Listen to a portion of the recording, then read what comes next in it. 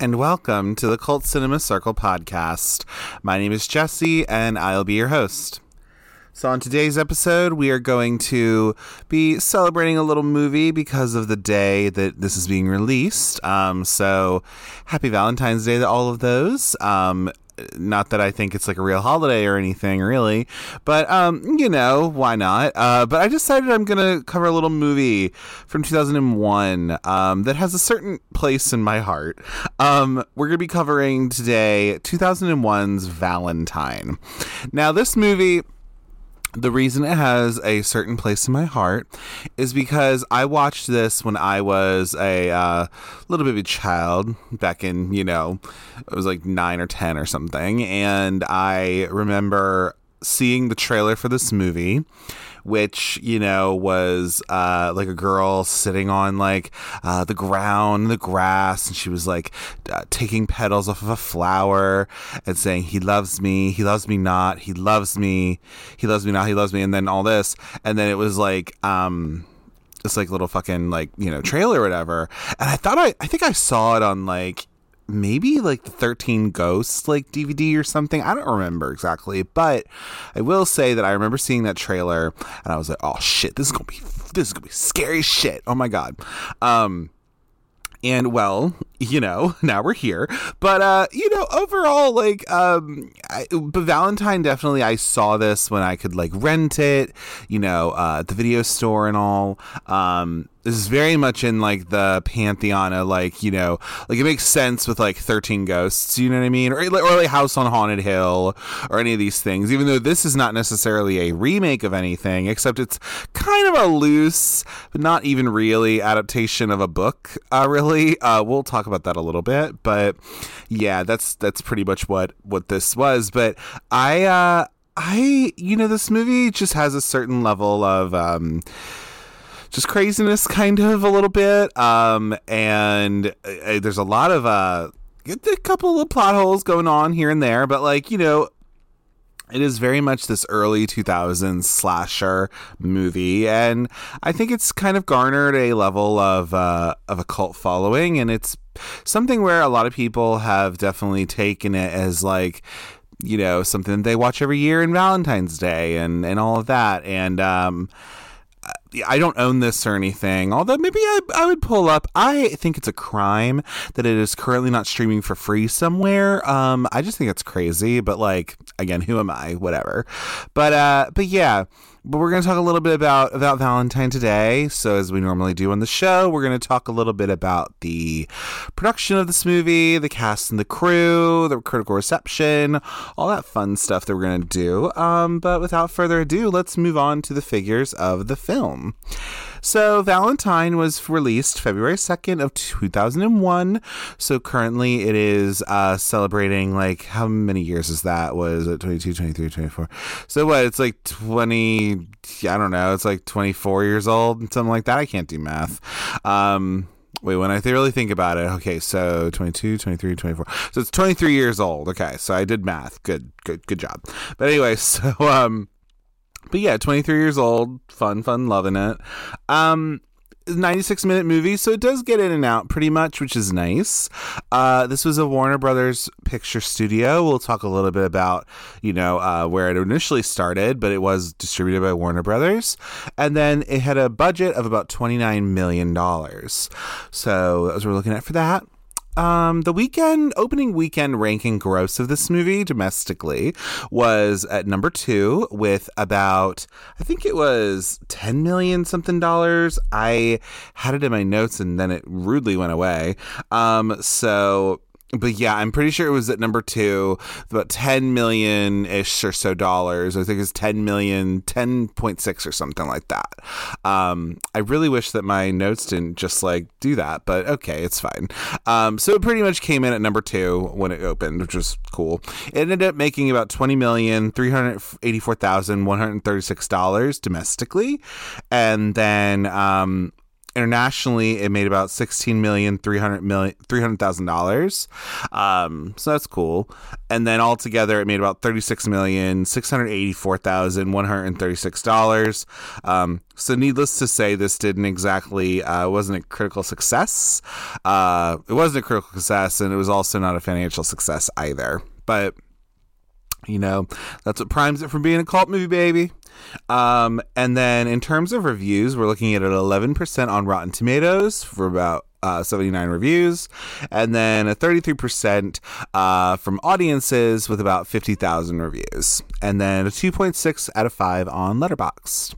So this movie in particular, this is the second directorial effort of Jamie Blanks, who he has been covered on the show before, where I covered Urban Legend back early in the show, so go listen to that if you want to. But talk a little bit about him on there, and I can mention him a little bit more when we talk about the production of the movie and kind of talk a little bit about that. But, he did this movie, An Urban Legend. He also did a movie called Storm Warning, and he also did a remake of an Australian movie called Lost Weekend or something like that. So that's cool. He's an Australian.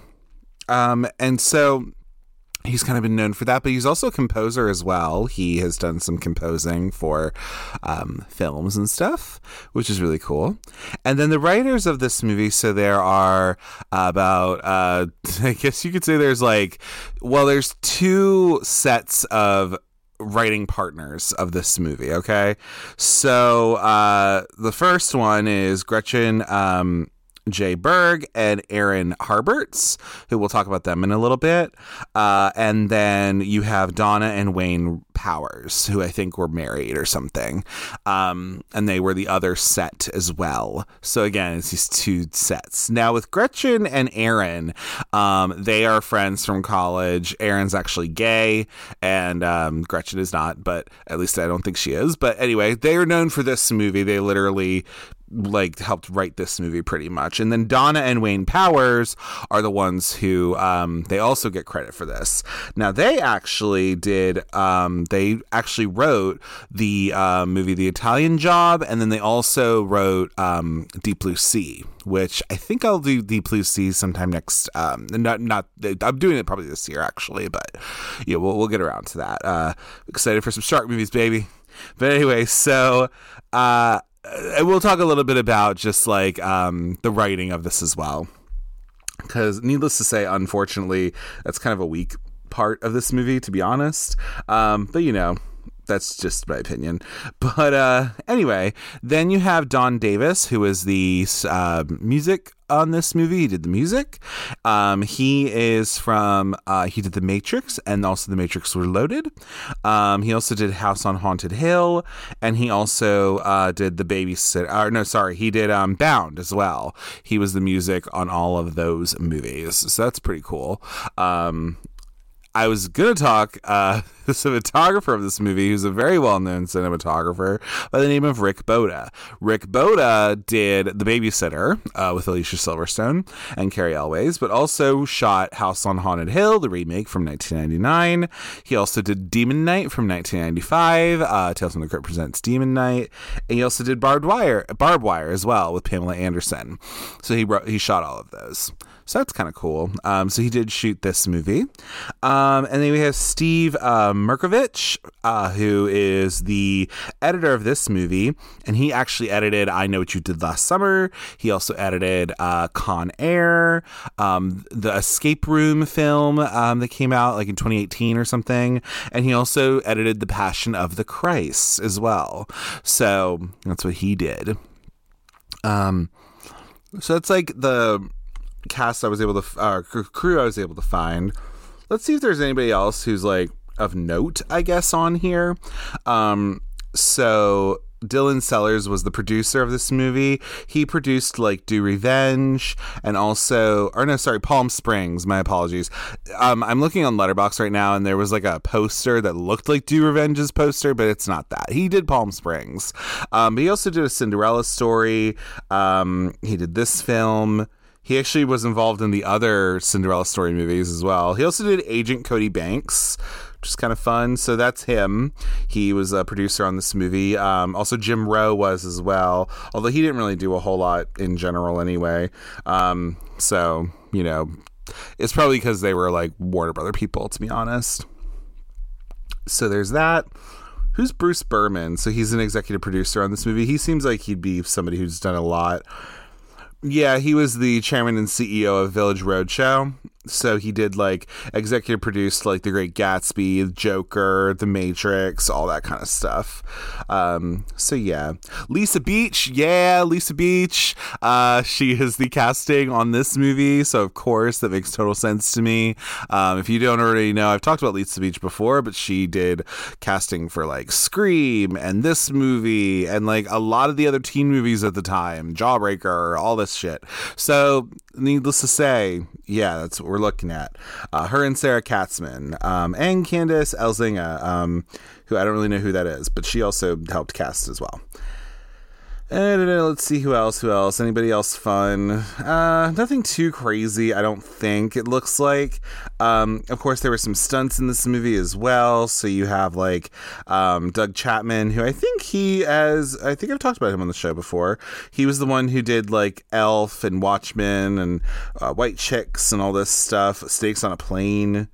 Oh, yeah, he did do Disturbing Behavior and Bones, and he did a lot of those stunts. He's kind of a guy who does stunts, I guess. He's done quite a bit in the film sector, if you will. Anyway, so there's that. Yeah, that's like the main, I guess, like, crew of the movie that, you know, I wanted to kind of shout out and talk about. But then we're going to talk about the cast of this movie. So we have... Denise Richards in this movie playing Paige Prescott. She, of course, is from Starship Troopers. She was in Greg Rocky's Nowhere, Drop Dead Gorgeous, Wild Things, Tammy and the T-Rex, all of that good stuff. This is also a Shining, a movie for her. But she does not, spoilers, by the way, but, you know, she doesn't live until the end, unfortunately. That is Marley Shelton's job. Marley Shelton plays Kate Davies in this movie. So she's from, like, Scream 6 and Scream 4, but also is in, like, Death Proof with from Quentin Tarantino. Also, she's in, like, Pleasantville, Uptown Girls, Sugar and Spice, all the things. The Sandlot, you know, just being Marley Shelton.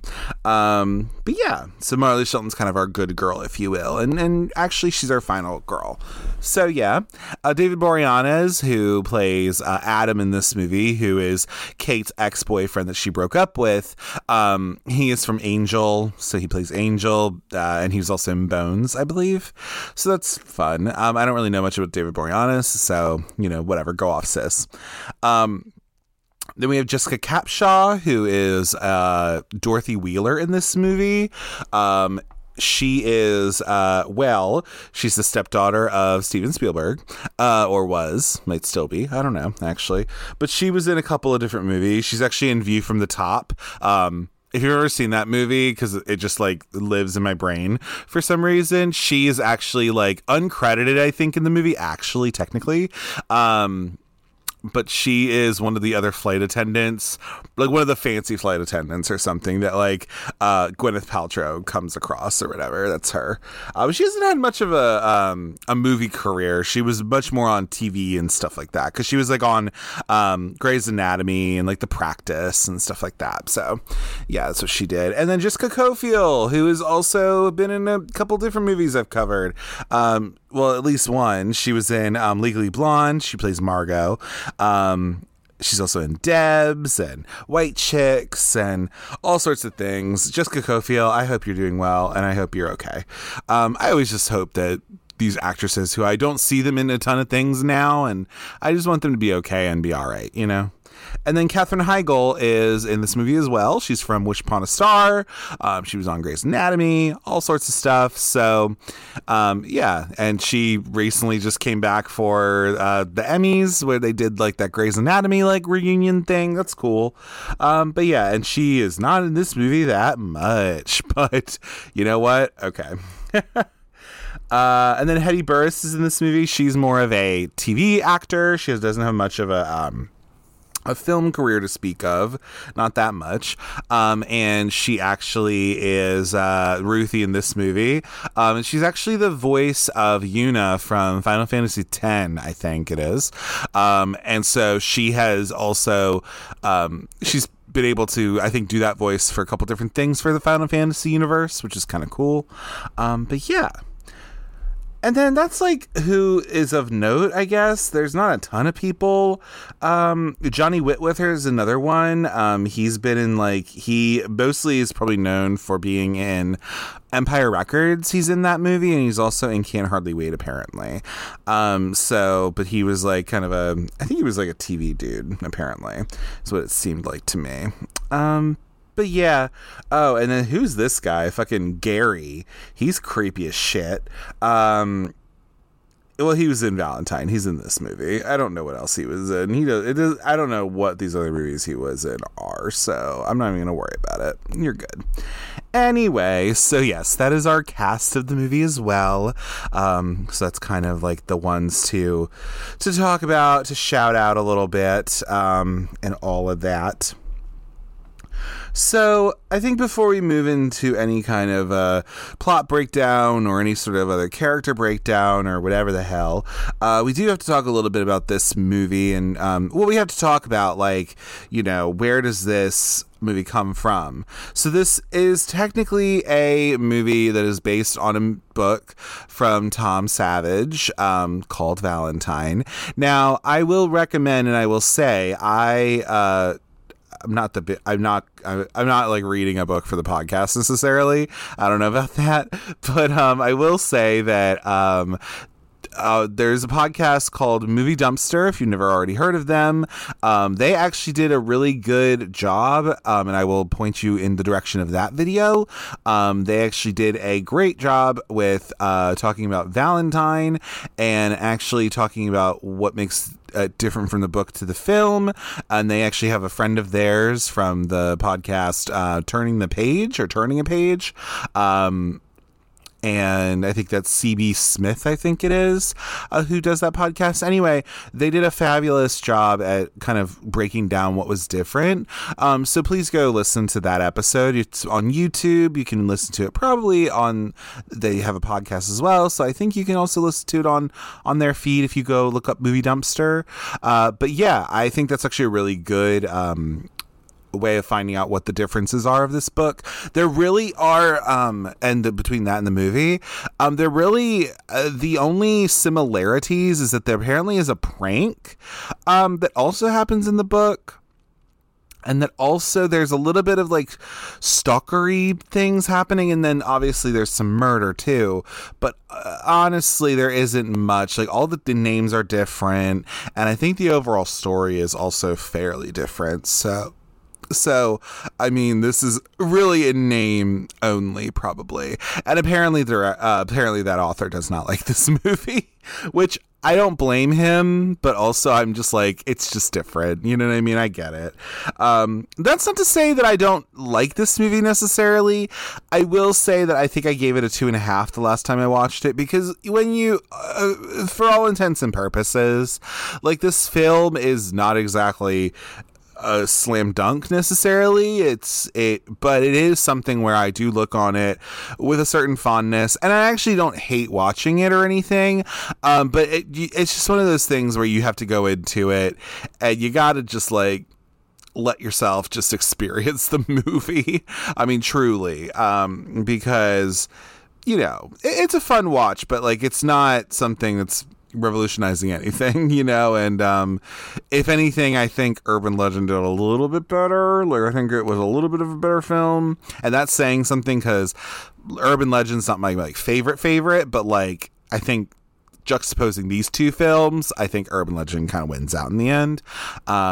This one at least has these, this female cast going for it, and this kind of interesting little thing going on with the plot. And I will say also just the killer and all that is really cool in this too. But overall, it's not the best movie, really. Anyway, enough of all that though. But Yeah, so go check out that video from Movie Dumpster, like I said, talking about the differences of the book and the movie. But yeah, so what ended up happening was Warner Brothers acquired the rights to that book in 1998. It was actually later then transferred to Artisan Entertainment, and they're the people who did the Blair Witch Project. And so producer, like I said, Dylan Sellers was supposed to... He was producing it, which he still technically produced it. But then Wayne and Donna Powers, they were a part of it. And then Wayne Powers was actually supposed to direct this, right? So what ended up happening was that the original script had more of a different tone, and it was also set in college. Whereas this is set in, I think, Washington. I think it's set in Seattle or something. I don't quite remember, but I think it is. And it had a bit of a different tone, and it was set in college. This project then went into turnaround, so it was pretty much in limbo to Warner Brothers. And then what ended up happening was so that's why they have a story credit, probably, is Don and Wayne Powers have the story credit, but it ended up being that this was rewritten by Gretchen and Aaron, as I was saying earlier. And Wayne Powers then stepped down as director, and so Warner Brothers went to find a new director. And so a little man by the name of Richard Kelly, if you've ever heard of him, he was actually offered the role of director. However, he didn't end up doing it. Instead, he actually wanted to go and make his own film that he wrote and directed himself. And that movie was a little thing called Donnie Darko. I don't know if you've ever heard of it. It's just a small little indie movie, I guess. But yeah, so there is an alternate universe where the guy who directed Donnie Darko was offered to direct this movie, Valentine, the world we live in. Anyway, but he was eventually replaced by Jamie Blanks, who by that point had done Urban Legend. Urban Legend was actually a pretty big hit when it came out. It did pretty well financially. So they had that. I will say, though, too, and I really like Jamie Blanks, actually. It's not like I really had time. Also, he's in a literal different country, so it'd be a little hard. I would love to interview him or be able to talk to him just about his experiences. I'm sure he has talked all sorts of things to all sorts of people, but about his film and experience and all that. But I really do think he is somebody who is such a fan of the genre, and he is such a fan of just horror, and I love that. And he does have a particular-ish style, because this and Urban Legend, they don't really have much blood in them, which is kind of cool. And also, they just have... I think this would be a really interesting, double feature, Urban Legend and Valentine. It just makes sense to me. But yeah, so there's that. But yeah, I mean, they found Jamie Blanks. They ended up getting the other folks in this movie as well. So, for example, Hetty Burris, who plays Ruthie in this movie, she actually auditioned to be the role of Dorothy, and actually Tara Reid was considered for that role as well, but it was given to Jessica Capshaw instead.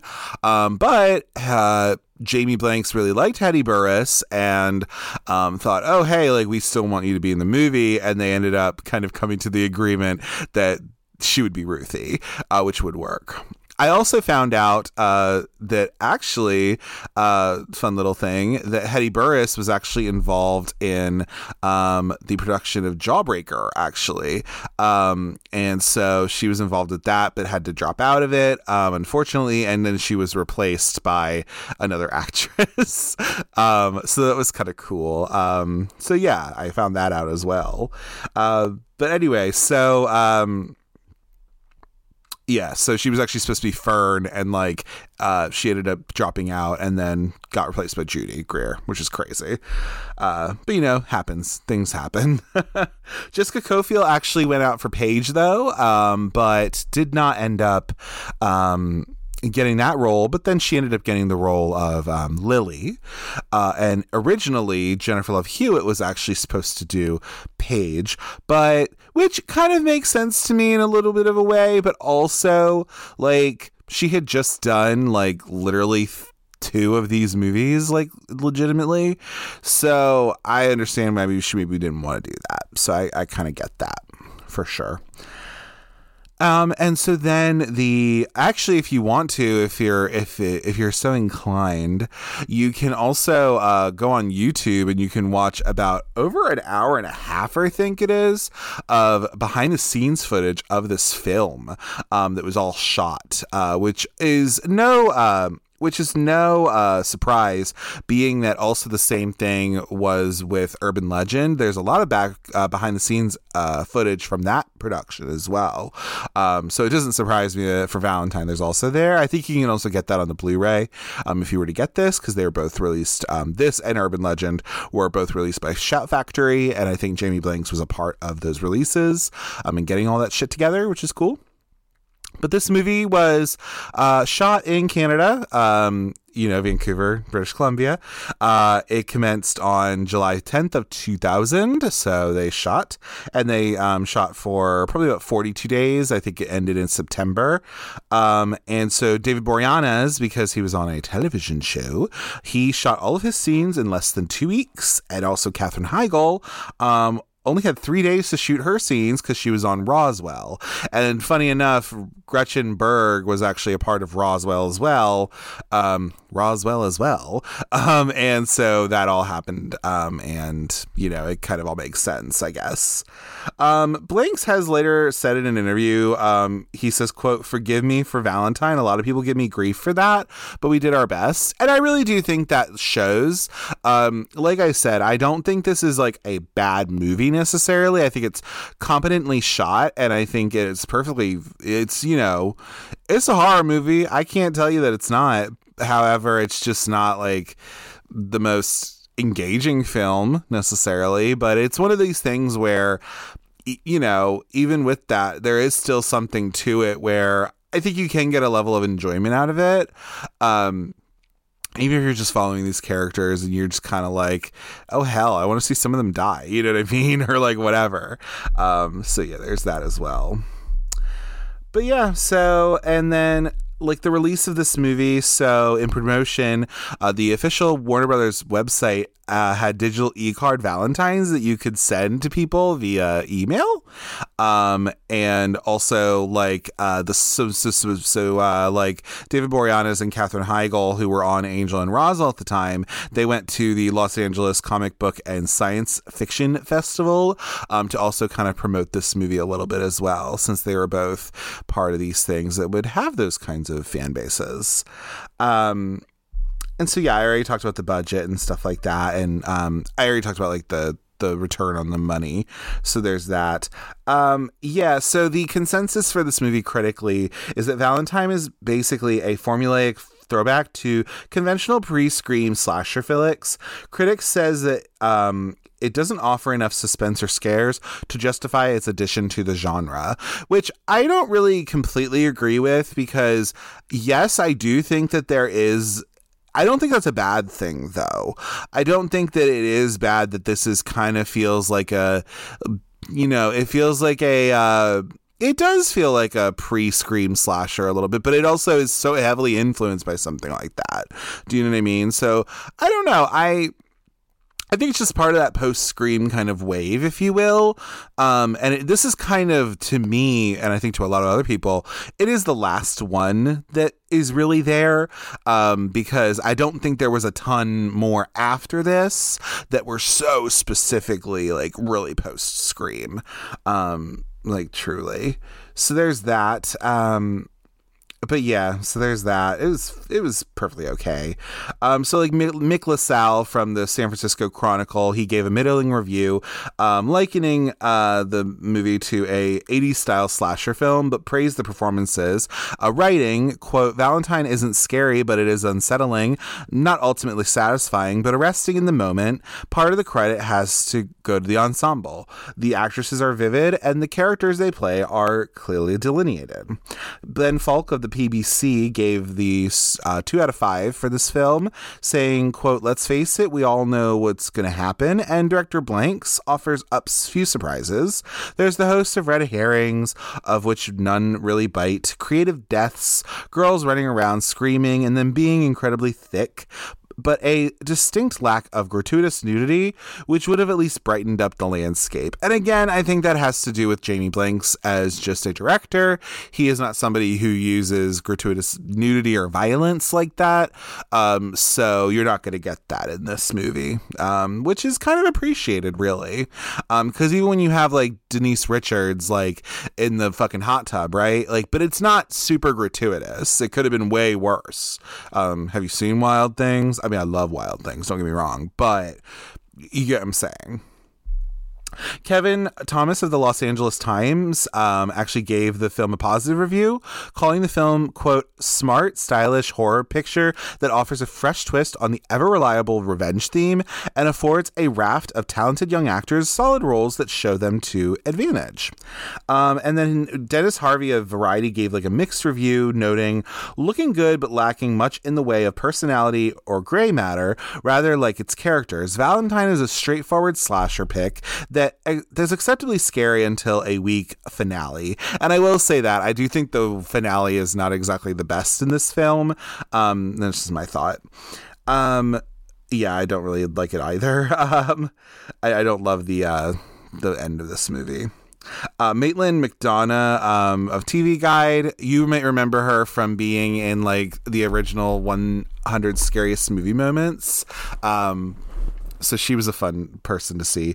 But she gave this a 1 out of 5, calling the film a throwback to a formulaic, holiday-themed stock and slash picture of the early 80s.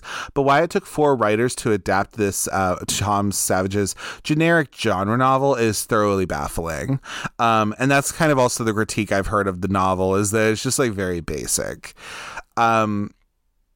And also, so Elvis Mitchell of the New York Times also felt that the film was formulaically structured, writing, "The worst kind of mystery is one in which nobody cares who the killer is. Even the cast of Valentine doesn't seem that concerned, and their fictional lives are at stake.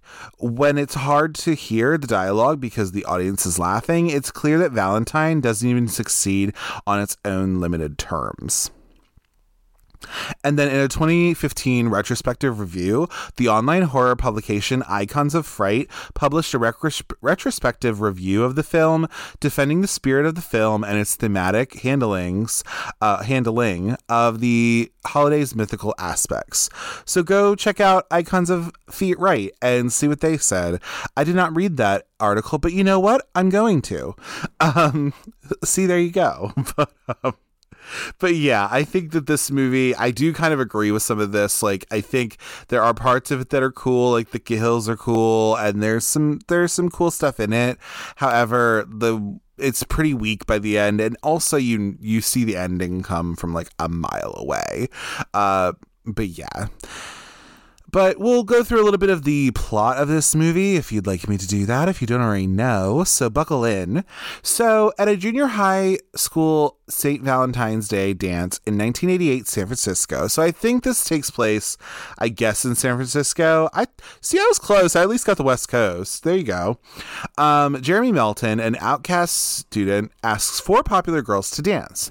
The first 3 girls, Shelley, Lily, and Paige, who, by the way, Paige played the young Paige, literally looks like a literal Denise Richards. Like, she literally looks like a young version of Denise Richards. So whoever you are, girl, good for you. They reject him spitefully and cruelly, while the 4th girl, Kate, politely responds, maybe later. Their rich friend Dorothy accepts Jeremy's invitation, and they proceed to make out underneath the bleachers of the gym. And when the school bully, Joe Tolga, and his pals discover them, Dorothy falsely claims Jeremy sexually assaulted her. Joe and his pals publicly strip and severely beat Jeremy, and his nose starts bleeding under the distress. It is later revealed that Jeremy has been expelled and eventually transferred to reform school in juvenile hall due to Lily, Paige, Shelley, and Joe testifying against him for unwanted sexual advances towards Dorothy, and then ended up in a state-run mental institution. So I think that was kind of a bit of a similarity of the book, is that the book is about a killer who we don't know who it is quite yet. And so but he ended up like, he has this prank happen to him in college pretty much. And then from there, after that, he gets expelled. He then goes on this whole spree and he ends up being a killer. So that's kind of like a little bit of the same in the book, but not like a 1-to-1 or anything. 13 years later, in 2001, Joe and his pals have died in unknown circumstances, and Shelley, now a medical student at UCLA, is at the morgue one evening studying for her medical exam. She also went on a really bad date beforehand with a guy named Jason. Anyway, so then after receiving a threatening Valentine's card in her locker, Shelley discovers someone has taken the place of the cadaver that they've been dissecting. After being attacked by someone in a trench coat and Cupid mask, Shelley is cornered in a cooler where she attempts to hide in a body bag, but the killer finds her before slitting her throat, and the killer's nose bleeds as she dies, which I will say this beginning part is really fucking good, actually. I think it's very tense, and it's very well done. I think that, yeah, it's really fucking good. Like, that's my opinion. So that's kind of a standout scene to me in this movie, is that beginning part. And also just the way that this, like, this guy looks, like the guy who played this role of the killer. He was actually one of the producer's sons, I believe he was. So that's kind of interesting. Another thing too that I also got from an interview that I found from Jamie Blanks, he was being asked about this film, and one of the things was that he was really upset with how much people got hurt on this set. And I think that was not because he was trying to have an unsafe set, but I think it was because of like maybe some of the producers as well.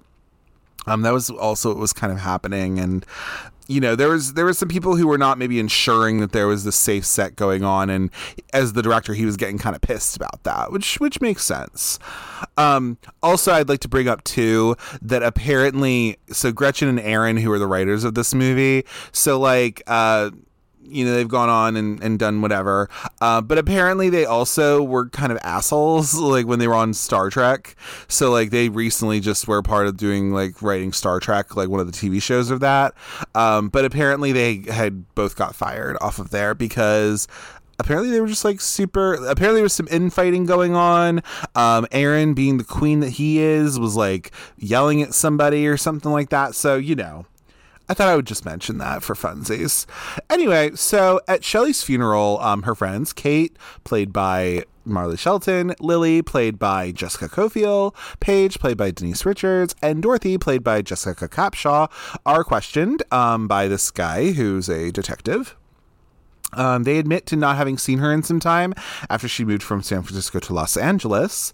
And so Paige, Lily, and Dorothy subsequently receive threatening Valentine's cards, each assigned JM. So Dorothy gets one where it's like, roses are red, violets are blue. They'll need dental records to identify you or something.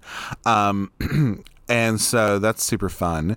And then also Paige and Lily, Lily's card comes with a box of chocolates that she gets, which she finds, and she eats one, and they're filled with maggots. So that's also a really boss scene as well. Oh my fucking God. It was disgusting, but it was like really, really cool though. So it was an iconic scene. This is like also where they're like doing speed dating on video or something. So they're watching, because that's like a theme throughout, is that they're trying to find dates for this like upcoming like Valentine's Day dance, or like a party. Sorry, it's a party. And so at because fucking Dorothy's rich as shit. Anyway, so that all happens. And then Dorothy's boyfriend, who she met in yoga class for like a month, loses his apartment, and he temporarily moves in with her at her father's large mansion. Also, her father is like getting with like this young girl who's younger than her, I think. And she does something. What does she say? it's like kind of like is going to be her stepmom or something, or is kind of like that, and she calls her a mail order bride from hell, which I thought was really fun. Oh my god, so hilarious. Also, Campbell is super fucking gay in this movie, I will say too. My god, like he really, like, he comes off a little bit like that a little bit, and also I'm just like, girl, you met at yoga class, so what are you doing? Anyway, sorry to the straight guys who do yoga, I guess, but bitch, where? Anyway, so as the girls attend an exhibit for Lily's artist boyfriend Max, played by Johnny Whitworth, they meet Campbell's bitter ex-girlfriend Ruthie, played by Hetty Burris, who accuses him of being a con artist, and he took money from her. Lily becomes lost at the exhibit, and the killer appears, who proceeds to then shoot her repeatedly with arrows until she falls several floors into a dumpster. And all of these deaths also coincide with what they said to Jeremy at this like little junior high dance. So like, I guess, like, for example, like Shelley said something about "in your dreams, loser," and then she dies like in a body bag, like whatever. Lily, I think, says just like "ew," and then she dies getting thrown in the trash. And then also, like, Paige says something about being boiled alive, which we'll get to in a minute. But yes, yeah, so there's that. Let's see.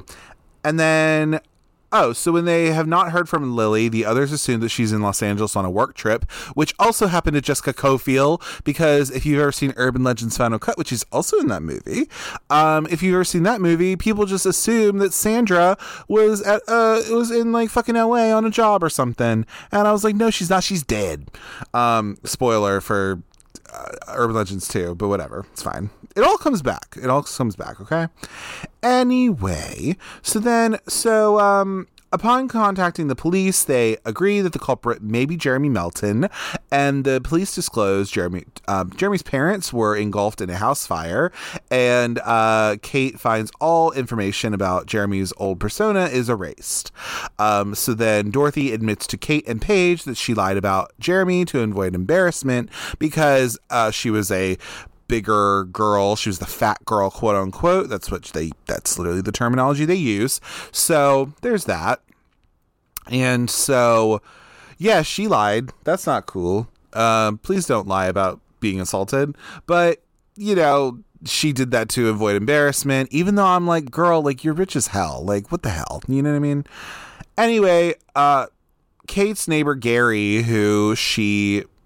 there's also a scene too as well, so it's before this guy dies, but there's a scene before where like something goes on, because I also don't know what any of these girls do except for Shelley, who's a medical student, and then you have fucking Kate, who's a journalist. That's how she knows Adam. Anyway, so I do not know like what the fuck else these women do. Like Lily and Paige, like they're roommates apparently, but like what do they do for a job? No idea. And then also like Dorothy is just independently rich from her family, so like whatever. I was like, how the hell do Lily and Paige have that like nice ass apartment in San Francisco, bitch? I'm just saying, but whatever. Anyway, so, but yeah, Gary, but there was a scene where something's fucked up in her, like her water's fucked up, or like the water's off or something like that, even though she like paid her water bill and shit. But anyway, so like she has to like dunk her head in like the toilet so that she can like wash her hair before she goes to work or whatever. Anyway, so then you also see that there's a scene where like she finds this like Cupid mask like in the elevator, like between the elevator doors or whatever, and this is where you meet Gary, and he like is fucking leprechaun. Apparently he's the fucking like little leprechaun Warwick Davis, and being like fucking he's like all of his things are like he's really into Kate or whatever, and he's like saying, you know, I think you're great, Kate. I wish you'd be my mate, Kate. And then I love how she responds, she's like, you're scary, Gary. And I love that line so much. Anyway, So anyway, so fucking weird ass Gary is apparently like kind of a cross dresser, I guess. And he's like breaking into her apartment to like steal her underwear. But anyway, so this killer catches Gary doing this, and he beats him with an iron, and it's really fucking awesome. It's really not graphic at all, but it's fucking cool. And that was another scene that like really stuck out to me. I was like, bitch, what the fuck? That's crazy. Anyway, moving on. As Valentine's Day approaches, Dorothy is planning a party at her family's estate, and on the morning of the party, the killer murders Campbell with an axe in the basement. Which is funny, and it's not funny, but like, so Campbell, they failed to mention that Campbell is literally actually a con artist. So Ruthie was not wrong, because literally, like, you see a scene of Campbell trying to literally wire money into his account, from Dorothy's like riches or whatever, right? So like, he is a fucking con artist. He is probably gay. He also has a scene in here where like he couldn't get it up for her, and so all of that stuff. So I'm like, bitch, I mean, you're like 20 something years old, like, you tell me you can't get a boner for this chick, like, whatever. Anyway, you're probably gay. Whatever, it's fine. But he gets murdered with an axe, bitch, and it's actually pretty cool. So then the others assume that he has simply left Dorothy, angering her, to which Dorothy believes that they are jealous, and they still see her as the fat girl of the group, quote unquote. She confesses that Jeremy never assaulted her. I thought we already kind of talked about that, but whatever. After coming to the party to confront Dorothy with the truth about Campbell, Ruthie is then thrown through a shower window by the killer, who then impales her neck on the glass, which is kind of boss, actually. And at the party, Paige is then attacked and trapped in a hot tub by the killer. The killer then impales her on the shoulder with like an electric drill before throwing it into the water, electrocuting her. But this is before they leave out all these things where you see Denise Richards dancing the house down. And also the other thing too, and we're gonna get to it in a minute, I promise Adam's in this movie too, and we'll talk about him in a minute, because they haven't mentioned any of this, but okay, fine. So yeah, but they don't talk about how Paige has, I think that fucking it's some guy, either it's not Jason, because I thought he got like arrested or something for like that murder for, Shelley or whatever, or they brought him in for questioning or some shit. But I think it was that, or like some guy just like takes Paige, because she's Denise Richards, and like takes her up to this bedroom and just shows her his penis. Now, granted, listen, as a gay, I love penis, but like, but you can't do that to Denise Richards, okay? You really can't. And so anyway, so like, she is just like, that's what you came up here to show me, like, what the hell? So she like actually kind of, because Paige is a bad bitch, rest in peace, queen, but like, she actually like is like, oh, okay, well, let's do a little something. So she like ties him to the bed and all this stuff, and then she takes a hot candle and she puts wax on his dick. So that's how you do it. What an icon. We love her. Anyway, rest in peace, girl. Anyway, so then the party disintegrates after the power gets cut off from this fucking electrocution, I guess. And Dorothy and Kate argue over who the killer is. Kate claims that Campbell could be a suspect because they don't know anything about him or where he is, because he only knew her for a month. It's fucking crazy. Try not to just like, date somebody and like have them move in after a month. I don't know. That's the best idea, dude, but whatever. I can't tell you what to do. You have way more money than I'll ever have. Anyway, so then Dorothy counters by accusing Adam, okay, finally Adam, Kate's boyfriend, or on and off boyfriend, really. He's a recovering alcoholic, who is also a journalist like her. So yeah, they're also saying, oh, it could be Adam or whatever, right? So after being told by Max that Lily did not arrive in Los Angeles as planned, Kate believes that she is probably dead and calls Detective Vaughn, who is this really gross like detective that they've been working through it the whole time, and also like tries to tell something about Paige of like, we have to do some of the sexual tension, and then Paige is all just like, officer, can you kindly release your hand from my thigh? Men are gross.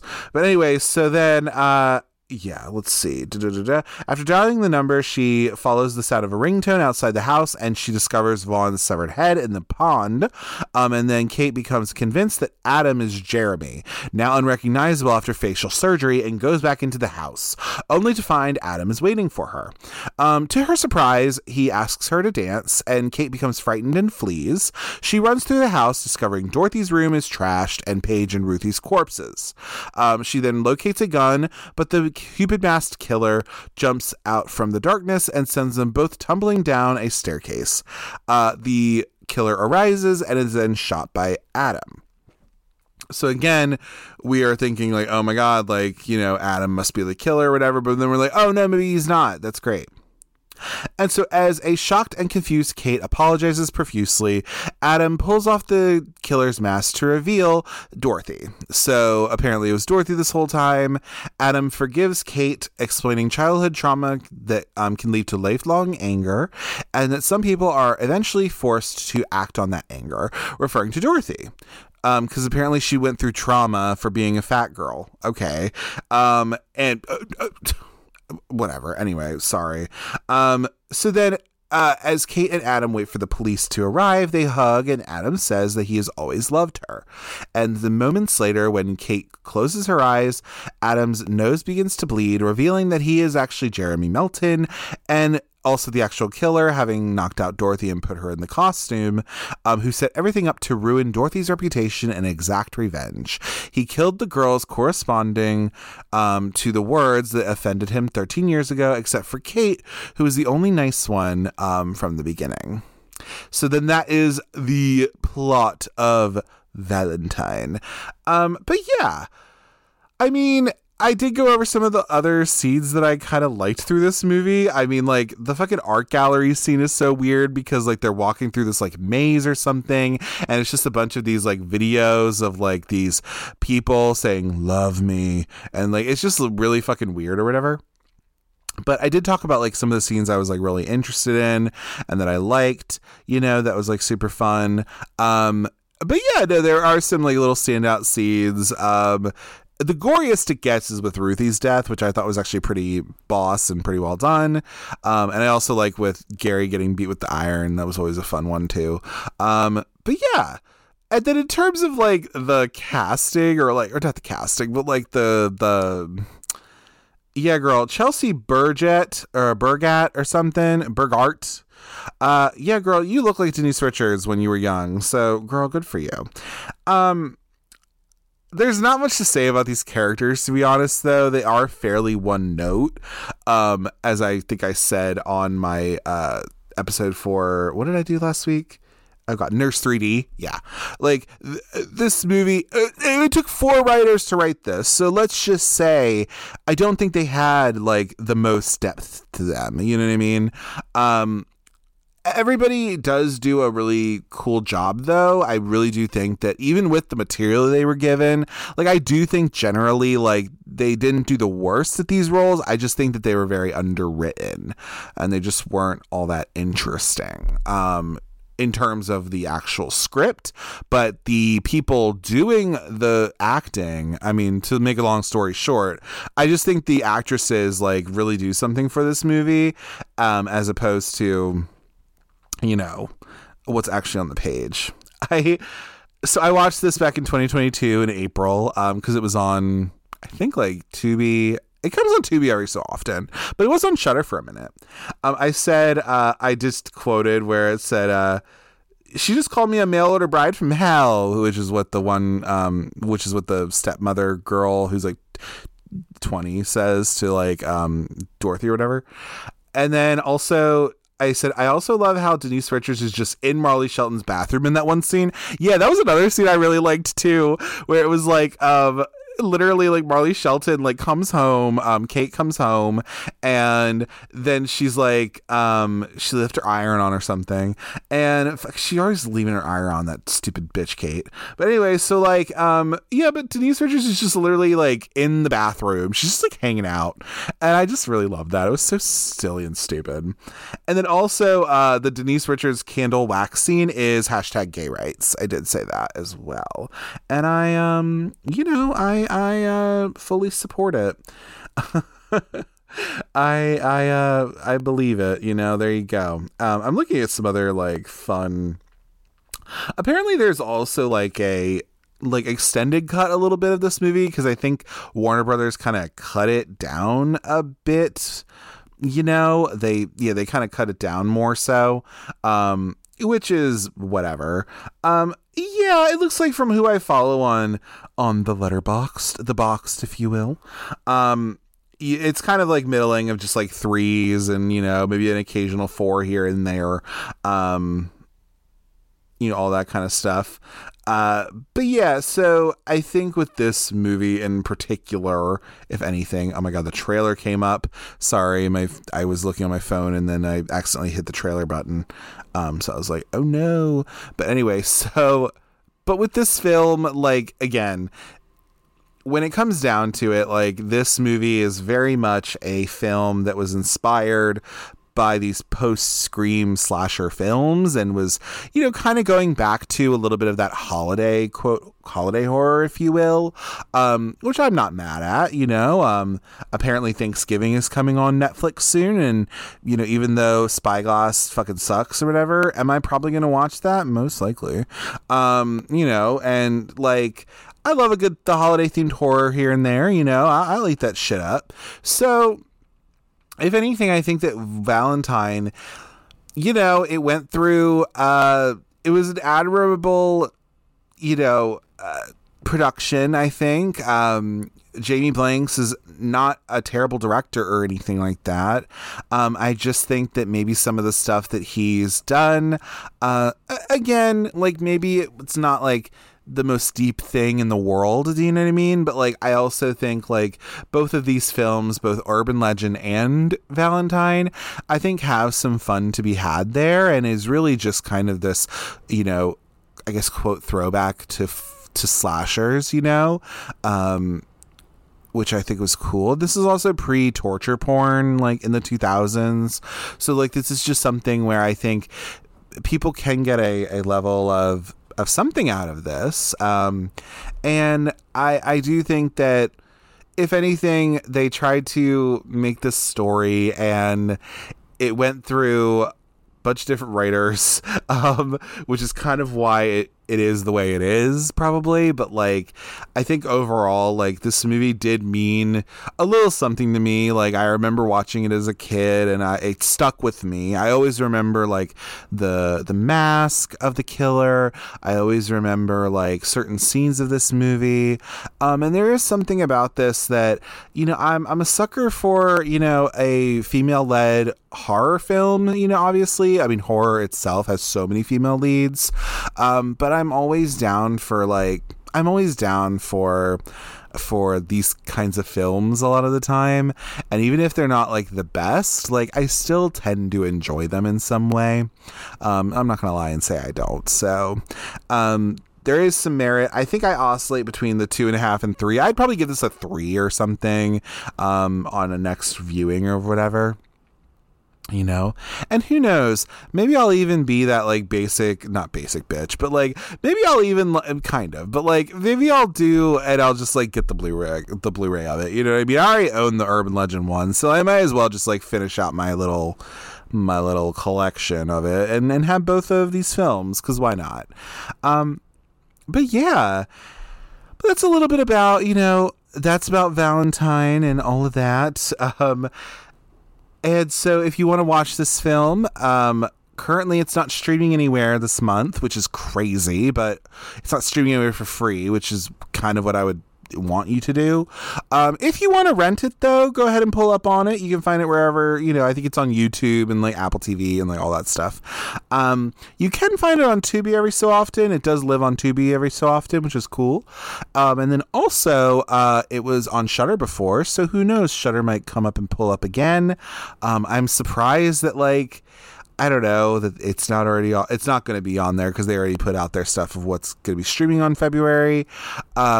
But who knows? Maybe they'll surprise us or something and they'll be like, ooh, bitch, like Joe Bob's actually doing this. You know what I mean? I don't know. Maybe they will. But So yeah, I would definitely pull up on this if you're into these kinds of slashers. This is like not a super horror gory slasher, you know what I mean? But I do think it has a level of fun to it. And it is at least worth a watch. You know, it's a movie that is just, it's a fun little time capsule of 2001 before the whole world changed and shit, you know what I mean?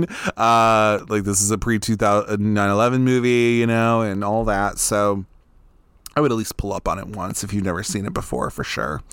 And also pull up on Jamie Blanks. He seems like a cool dude. Support what he does. I really like him. Maybe I'll follow him on Instagram. Like, that'd be fun if he has an Instagram or Twitter. I think I'm going to follow him. I think he has a Twitter. So, but anyway, yeah. But that's a little bit about Valentine for you. It's my episode for the Valentine's Day, season, the day, all that. I guess if you're listening to this, I hope you had a good Valentine's Day, however you do that, whether it is you're watching Valentine or you're watching My Bloody Valentine or whatever you're doing. Cool for you. But with all that being said, you can follow the show, Cult Cinema Circle, on social media. On Instagram, I'm at Cult Cinema Circle, and then on Twitter/X, I'm at Cult Cinecircle, and then on Letterboxd, I'm at Jesse, Jesse, Kremp, Kremp, all one word, and then if you just look up Cult Cinema Circle, I'm sure you'll find me as well. Right now, I am working on doing some of the other episodes as well, so you're going to be seeing some other stuff coming out, which is cool. And please, rate, comment, subscribe, rate 5 stars on Apple Podcasts or wherever you get your podcasts. Go and rate me good. Give a 1 to 2 sentence review, maybe, to tell me how you like it. Tell me how you like the show. You can email me at cultcinemacircle@gmail.com if you want to give me movie recommendations, give me feedback on the show, you want to come be a guest, whatever. I'm open to all of it, or just say hey. But yeah. And so for next week, we're going to be doing a little movie from 1995 called Party Girl.